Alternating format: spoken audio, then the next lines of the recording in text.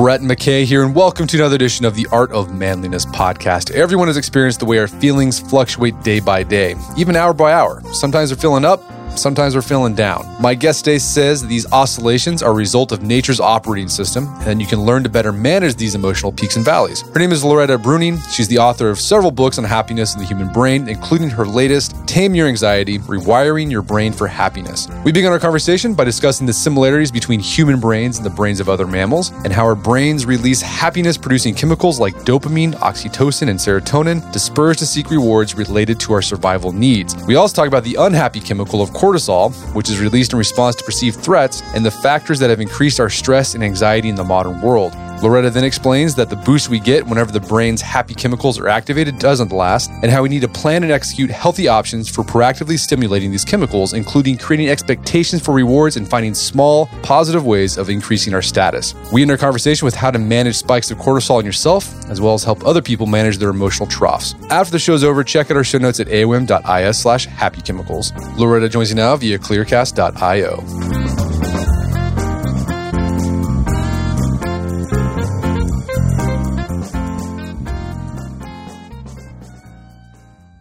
All right, Loretta Bruning, welcome to the show. Hi, thanks for having me.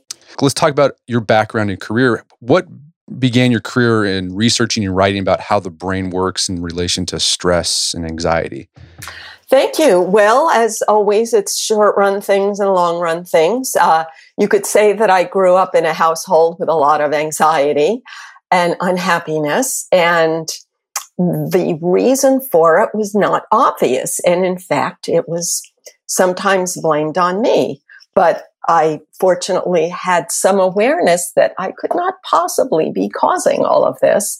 So I think I always had some interest in, what is it that drives the emotional responses that people have. So I spent most of my life in academia, but I was only peripherally involved in psychology. I taught management, and because I was only peripherally following psychology, I think it gave me the freedom to sample different views rather than being forced to promote one particular paradigm in psychology. And then when I became a parent and I saw the fact that children are not happy all the time, as much as you idealize what circumstances you think they will have. And that pushed me to look deeper for the truth. And the way you approach this, the way you explore anxiety and stress and even status amongst humans, is you have to understand that the brain shares characteristics with other mammals. So let's start there, because I think it'll guide the rest of our conversation. How does our mammal brain contribute to either our well-being or whether we feel stressed out and anxious? So first, on a simple level, beneath our cortex, we have the same brain as other animals. So people have heard of these limbic structures like the amygdala, the hippocampus, and all those little parts. And it's really not important pointing to specific parts. The point is that animals make complex decisions without any cortex at all. And what that means is that when you tell yourself your reason for doing things, that's just like a tiny percentage of what's going on. So much of what's going on is managed by chemicals. That's how animals do it. They don't have any verbal inner dialogue, but positive chemicals motivate them to approach and negative chemicals motivate them to avoid. And how do they know when to release the positive or negative? It's with neural pathways created by whatever turned those chemicals on in their past. So that's, you could say, sort of a crapshoot in our lives. It's just the random chance of early experience wires the lens through which we react to the world. Well, let's talk about these basic needs that you say our mammal brain has, and that these different chemicals, neurotransmitters, they're there to help us to go for those needs. So what are the needs of a mammal brain? Sure. So animals try to survive by avoiding threat and seeking rewards. So the rewards are obviously food and warmth, whatever that specific animal needs. but avoiding threats has to be pursued at the same time. And we define threats and rewards with neural pathways built from past experience.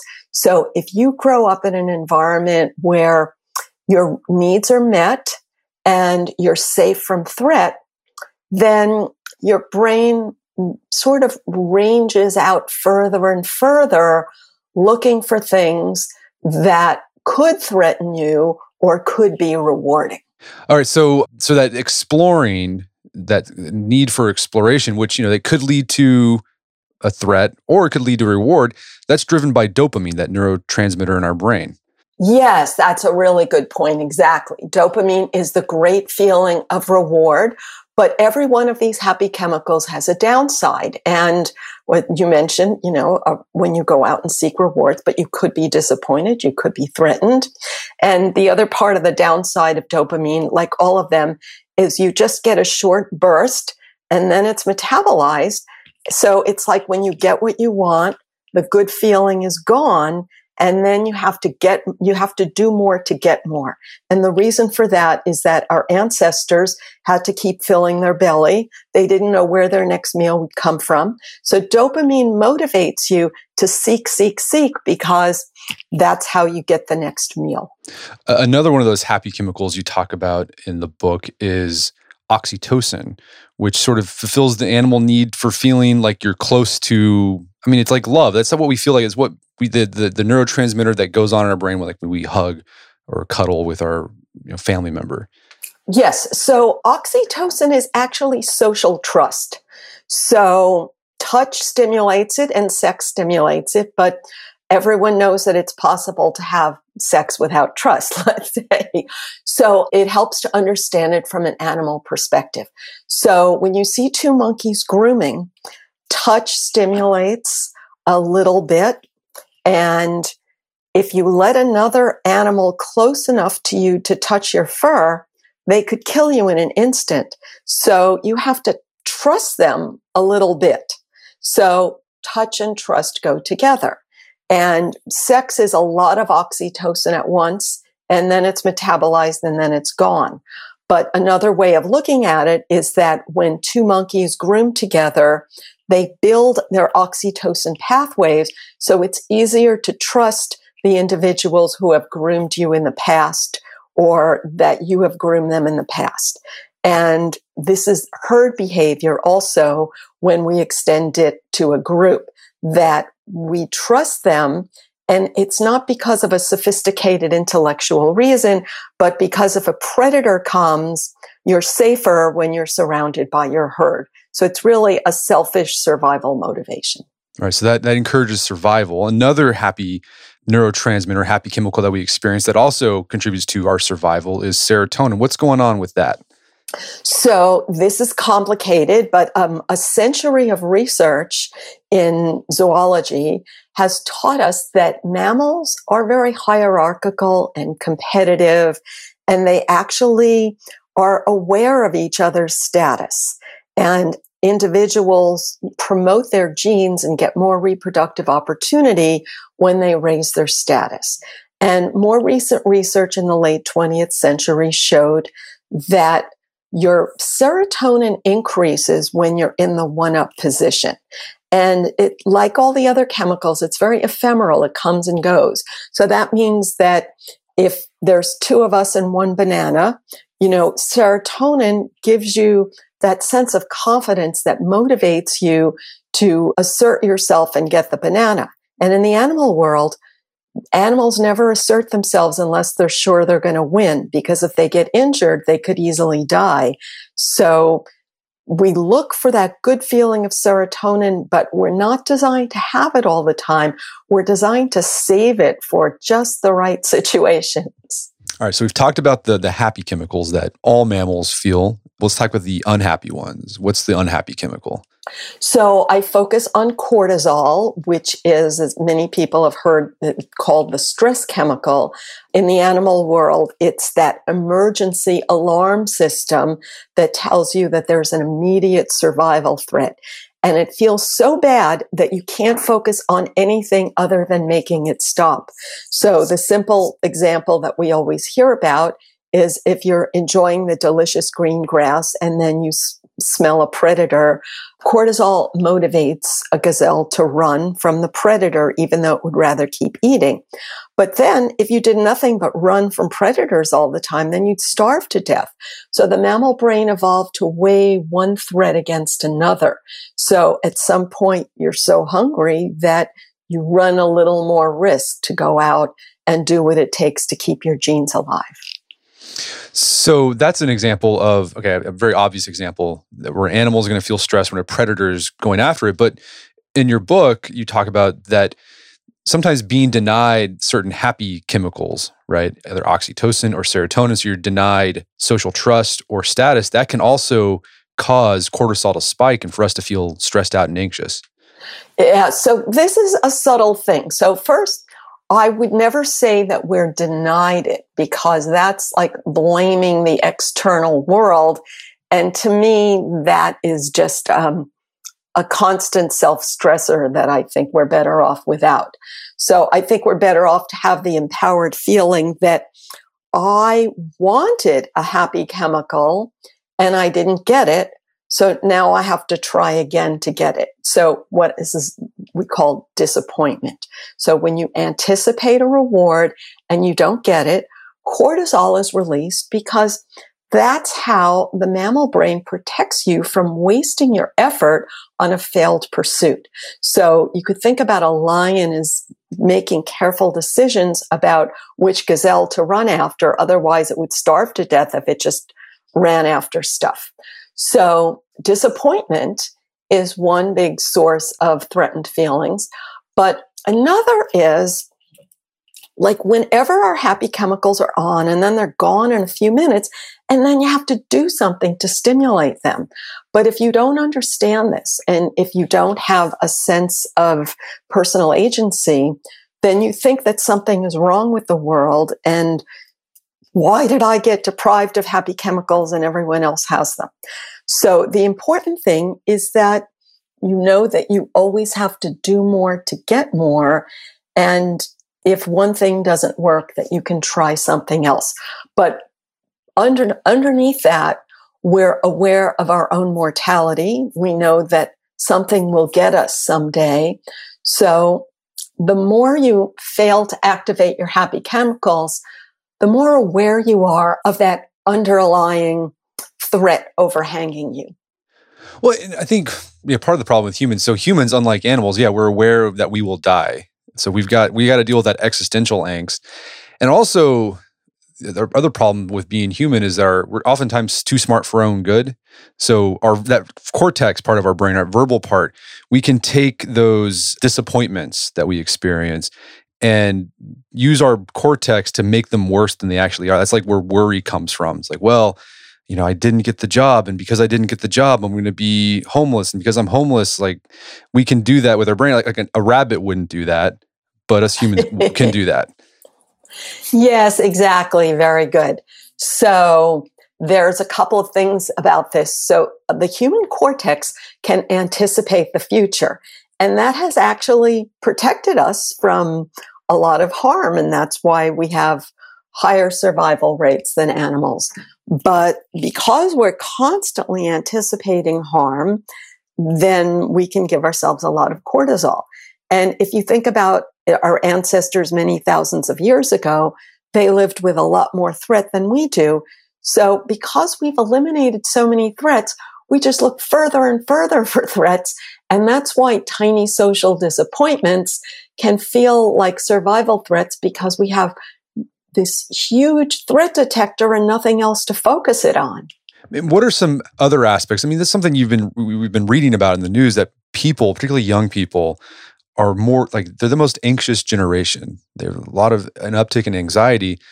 What's going on there? I mean, you just mentioned that we kind of invent problems that aren't there, but like, why are we doing that more now? So there's so many reasons. So one of them is because, as I said, when you're actually safe, it's not until you're safe from hunger that you could worry about all this minutia. And like my mother actually grew up with hunger. So it's really quite recent that humans are safe from hunger. So that's the first thing. So the next thing is that you pick up on your parents' sense of threat. So in the past, like not too long ago, parents had 10 kids and it was not unusual to lose a few. I don't know if you know the expression that kids are like pancakes. You don't expect to, you don't expect the first few to come out okay or something like that. So today people have fewer children, so they think everything must go perfectly, and children pick up on their parents' sense of threat. Then children pick up on their teacher's sense of threat and the media's sense of threat. And to an extent, they are intentionally trying to alarm us, both because of their political persuasions and to get support, to recruit social support, because that's how mammals build social solidarity, by focusing on common enemies. And I imagine for that status disappointment, social media doesn't help. Yes, it's true. And yet everyone has focused on this, and the same patterns existed before social media. So every generation uses whatever is the latest technology to explain their anxiety with their verbal brain. So when trains were first invented, people thought they were stressed because trains speeded up life. So this was like in the early 1800s. And then when the telegraph made it possible for news to travel from, thousands of miles overnight, they thought, oh, now we're so stressed because news is traveling so fast. Yeah. Same. The more things change, the more they stay the same.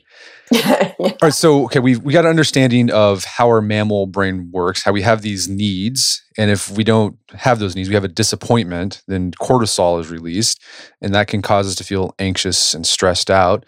So you offer sort of a solution, an idea, some tools you can use to manage that. And the first part of this tool is asking, what does my mammal brain want? So how do you figure out what your mammal brain wants, whether you need social trust, serotonin, you need safety? Like, how do you figure that out? Sure. So we really want all of them. So dopamine, you could call it excitement. It's the expectation of a reward. And when you have something going on and you're expecting, oh, this is really going to be good, then that feels great. It gives you the sense that your needs will be met. The minute you don't have that, even if it's because you achieved your goal, then you lose that good feeling of dopamine, that good sense of excitement, even though you're perfectly fine. So that's why people look for excitement and look to the future and sometimes do harmful things for excitement. Now, oxytocin is the sense of acceptance and belonging, and we all look for that. But it's interesting that it's soon metabolized and it's gone. So the simple example is when you're with a group and you have a nice sense of solidarity and safety, and then maybe after a while you're with this group and they get on your nerves and you wish you could just go home and be alone. But then when you're home and alone, then your inner mammal starts saying, wow, I'm alone. I could get eaten. Of course you don't think that in words. So that's why, we have ups and downs in all of these. But big one is status. So when you're in the one-up position for a moment, you get that nice feeling. We could call it pride, confidence, ego, winner. I have in my books like a list of 30 different synonyms because we think about it so much. And yet we're told that we shouldn't care about it. And we learn to pretend that we don't care about it and say, oh, I don't care about that. And yet we seek it. When we get it, it's gone in a few minutes because that's how it's designed to work. And that's why we look for status again. So we're all looking for all of them all the time. But there's two things. So some of them we feel like, oh, I'm good at that one. And so we tend to go for the one we're good at, but we could possibly benefit more by going for the one that we're not as good at. And when you're trying to figure this stuff out, how to scratch those itches, as you said, with all these things, you could you can do things that are unhealthy. So like dopamine, you could take up gambling or drugs. Oxytocin, you can get involved in relationships that aren't healthy. Serotonin, there's lots of, YouTube's a perfect example. You can do a lot of terrible things to get social status. So how do you ensure you pick things to scratch those needs that are healthy in the long run? Yeah, I say that you could think of 10 examples in 10 seconds of bad ways to get happy chemicals. So what's so helpful is to understand that we're wired by past experience. So whatever triggered your dopamine when you were young is the way you expect to get it today. Whatever triggered your serotonin when you were young is the way you expect to get it today. So we all, of course, get a little more sophisticated than the worst things we did when we were young, but we sort of are playing in the same ballpark.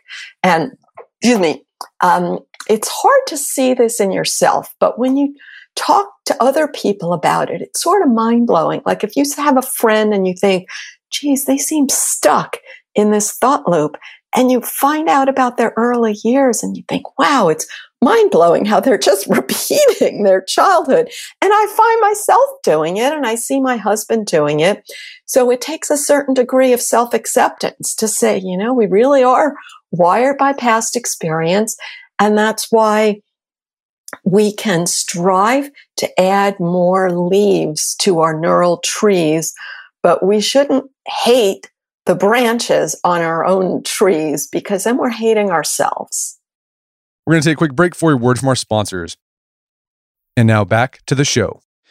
And then another issue with these things is, as you said, all these neurotransmitters, they metabolize very quickly. Like you do something, and you feel good, but then it goes away really fast. And so you have to do something again.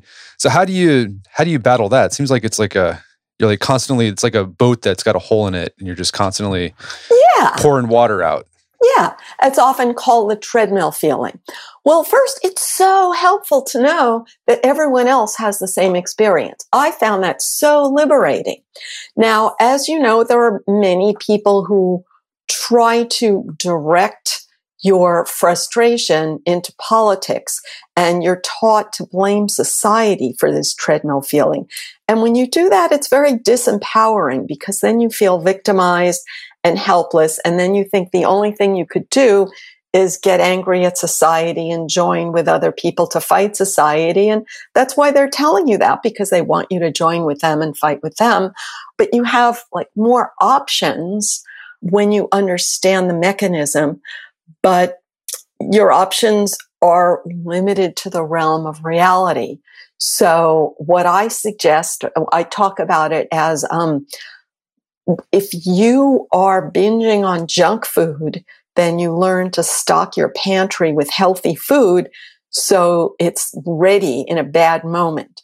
So it's the same way, like if you feel that you're binging on unhealthy ways to get happy chemicals, that you plan in advance of healthy ways to stimulate them and practice healthy alternatives, so that in a bad moment, positive ways to stimulate it.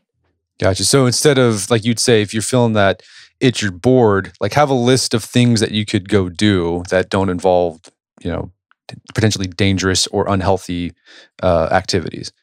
Yes. And this is a great example, because what is boredom? It's very helpful to understand, what in Alcoholics Anonymous they would call like the trigger. It's the moment that sends you to that old harmful stimulator. So boredom is lack of dopamine. But boredom means I wish I was expecting a reward, but I'm not expecting a reward. So I want some excitement. So what would be a way to expect a reward? So if you know that that's what you're doing, then you're like, how can I give myself the expectation of a reward in ways other than the way that comes most easily to mind? Because the way that comes most easily to mind is just a big neural pathway that's big because it was used a lot. It's not big because it's good for you. So what are alternatives? And I always explain that if you have a short run goal, a long run goal, and a middle term goal, then you could always be approaching a goal. And that's the healthy way to stimulate dopamine. Because as your brain, you only need to get one step closer for your brain to say, wow, it's coming. And that stimulates dopamine. And if you have a few goals, then you can shift between them. And so then you can always feel like you're getting ahead and making progress. That's why planning for a vacation is often more fun than the actual vacation. Yes, exactly. And that's my addiction. And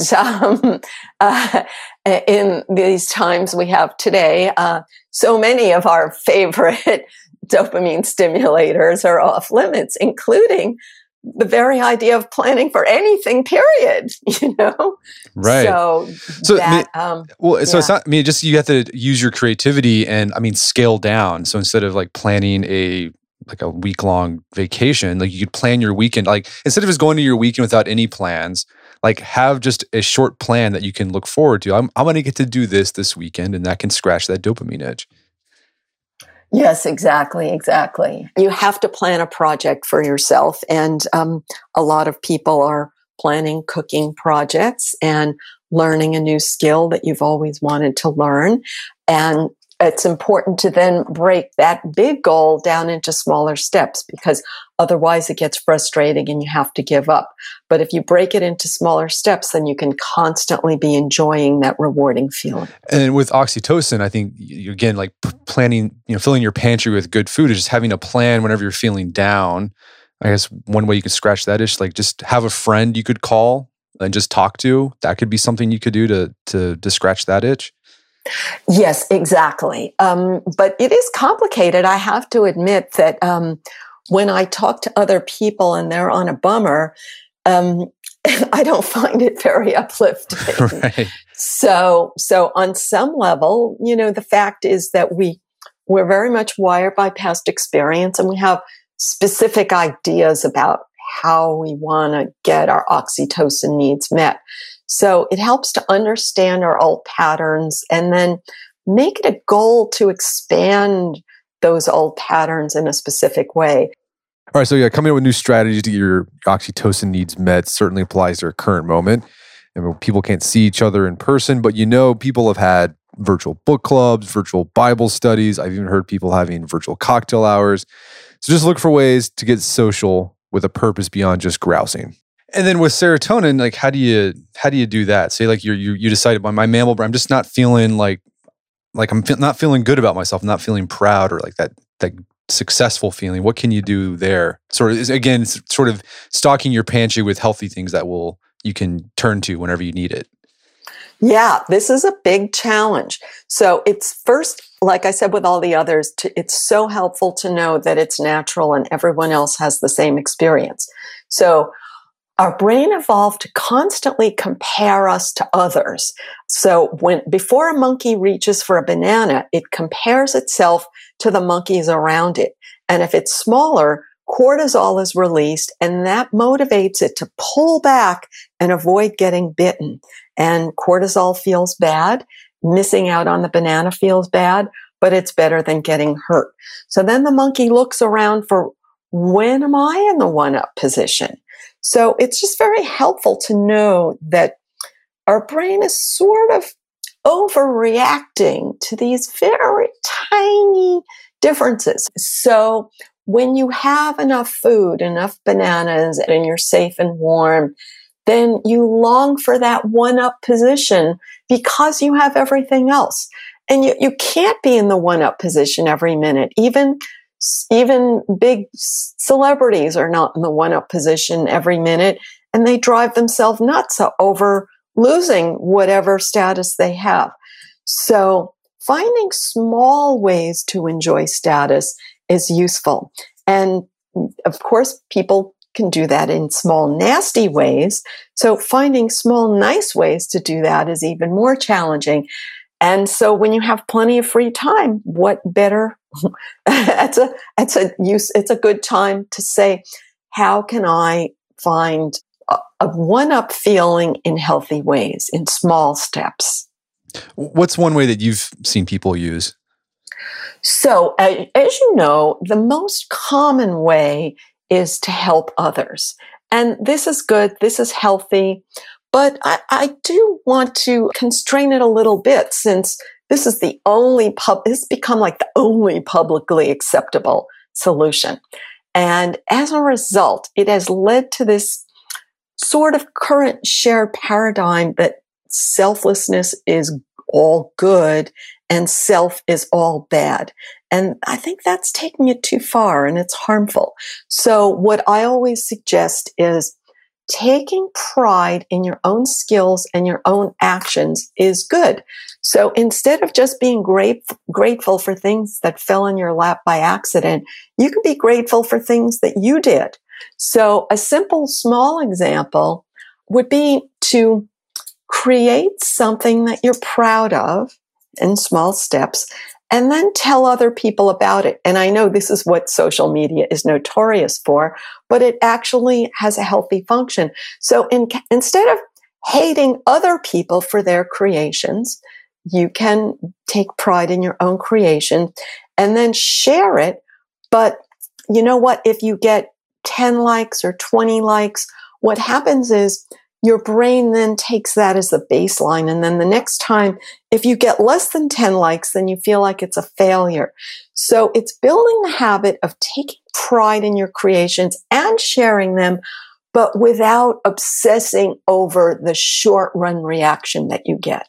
It sounds like, too, one thing we can all do to help each other out is when someone does share something, like give them the thumbs up, like, because that feels good, kind of scratch their back. Yes, exactly. And that's oxytocin, and that's great, and it's healthy. But again, when this is the only healthy behavior, then what happens is people think, if I spend my whole life scratching other people's backs, then they will scratch my back. But then if other people don't scratch your back to the extent that you expect, then people get bitter and hostile and disappointed. So it's important to be aware of that thought loop and to have other tools in your toolkit. And as we've been talking about these different mammalian happy chemicals, it seems like, philosophy and religion, like a lot of those are designed to help us sort of, I guess, manage these emotions, whether it's status emotions, social trust, dopamine. Like they're sort of like our human cortex has applied that there to help us manage it better and think about it in healthy ways. Exactly, precisely. And the interesting thing is that in most of human history, you didn't have a chance to choose your philosophy or religion. So you just absorbed it from the social cues around you. And today you have that choice. But some people use that choice badly, in the sense that when you're young, it's easy to reject the character building thought habits of the adults around you. And then your mind gets built about rejecting and opposing and critiquing. And that becomes your one-up strategy. And then that becomes your religion. And you're sort of as stuck in that as the stuckness of the adults you grew up with. So we've been talking about how to manage anxiety, like in the long run. So we can come up with activities that we know will fulfill those needs that our mammal brain wants. But like, what do you do whenever you're experiencing just a cortisol spike? You're stressed out, you're feeling anxious. How can you manage cortisol in a healthy way so you can move on with your life and get going? So here's the thing. Cortisol has a half-life of 20 minutes, which means once you have this surge of bad feeling for a reason that we often even don't know, like, I don't even know why that happened. Why did I get so upset about that? Because my verbal brain is saying, no big deal. So once that happens, half of that bad feeling chemical will be gone in 20 minutes, as long as I don't trigger more.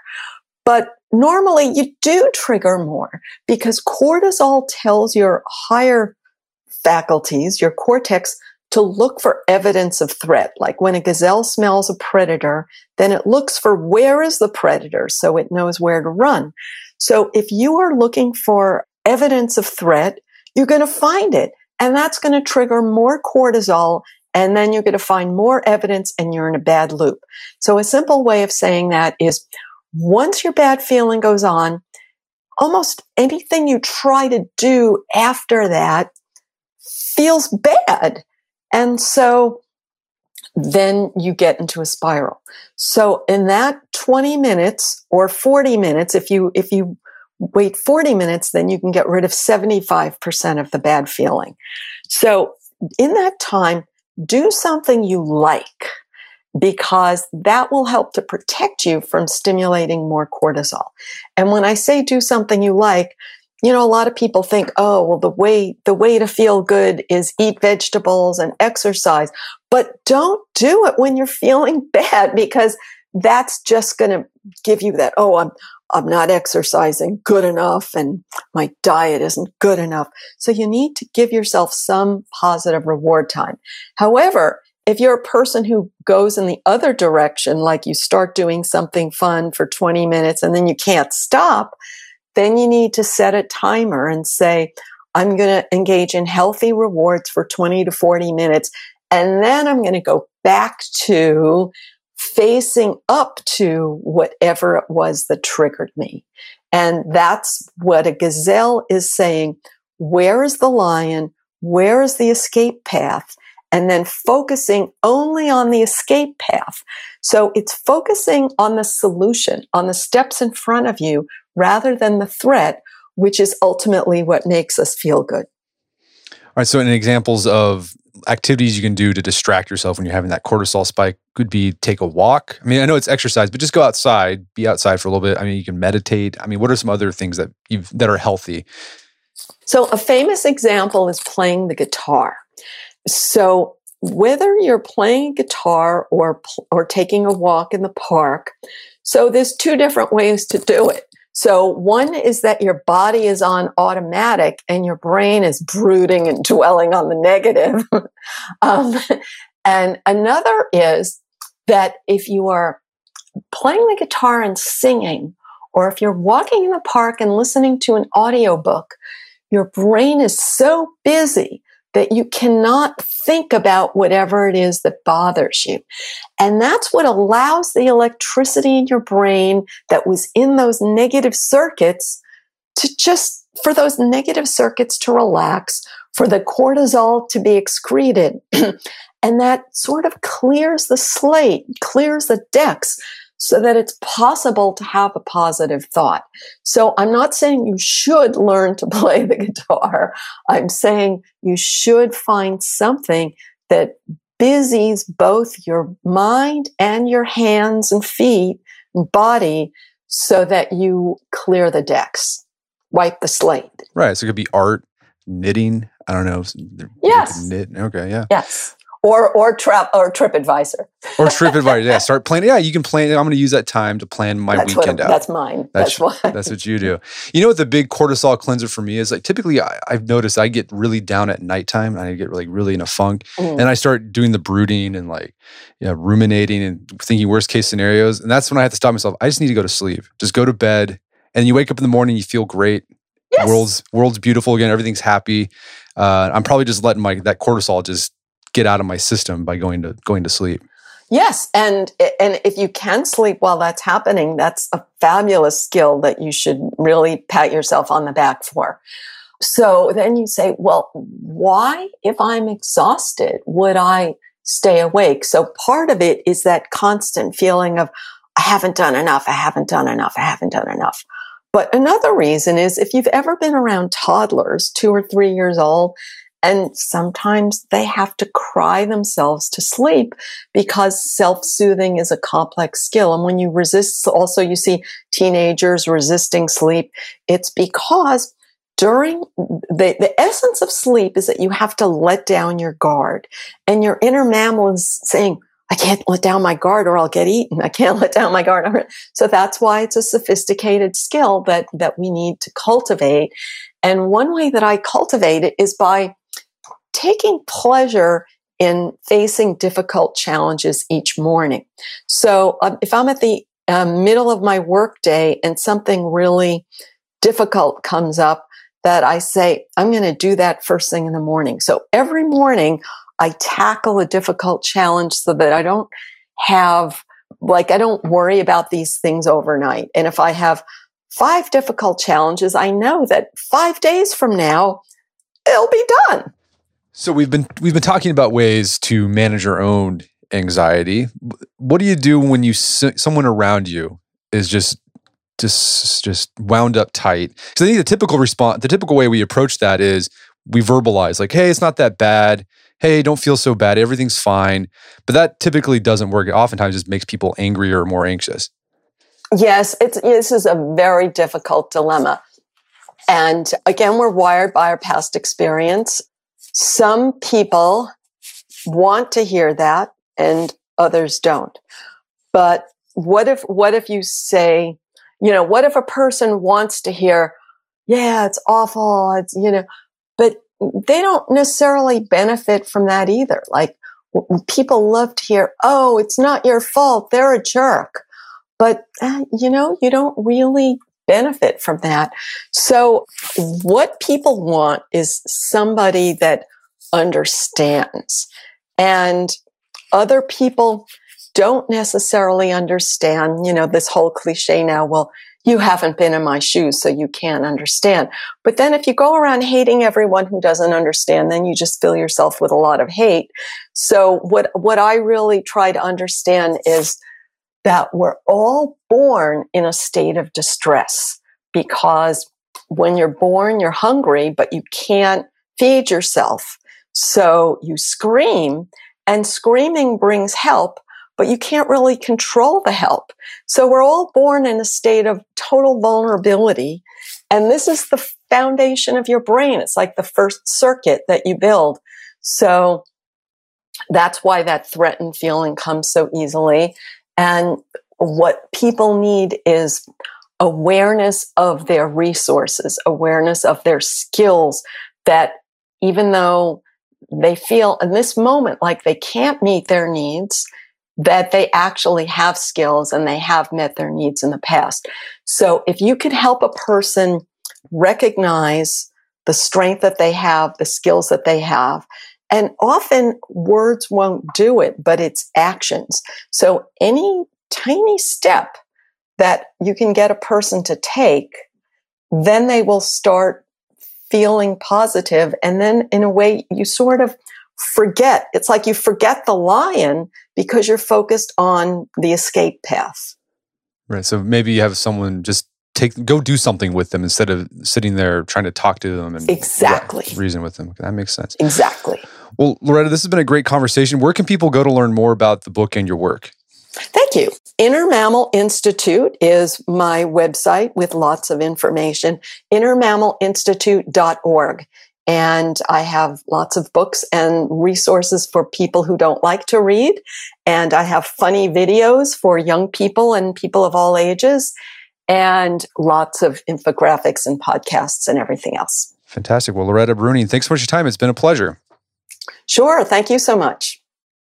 My guest today was Loretta Bruni, and she is the author of several books, including her latest, Tame Your Anxiety, Rewiring Your Brain for Happiness. It's available on Amazon.com. Also, check out our show notes at aom.is/happychemicals, where you can find links to resources where you can delve deeper into this topic.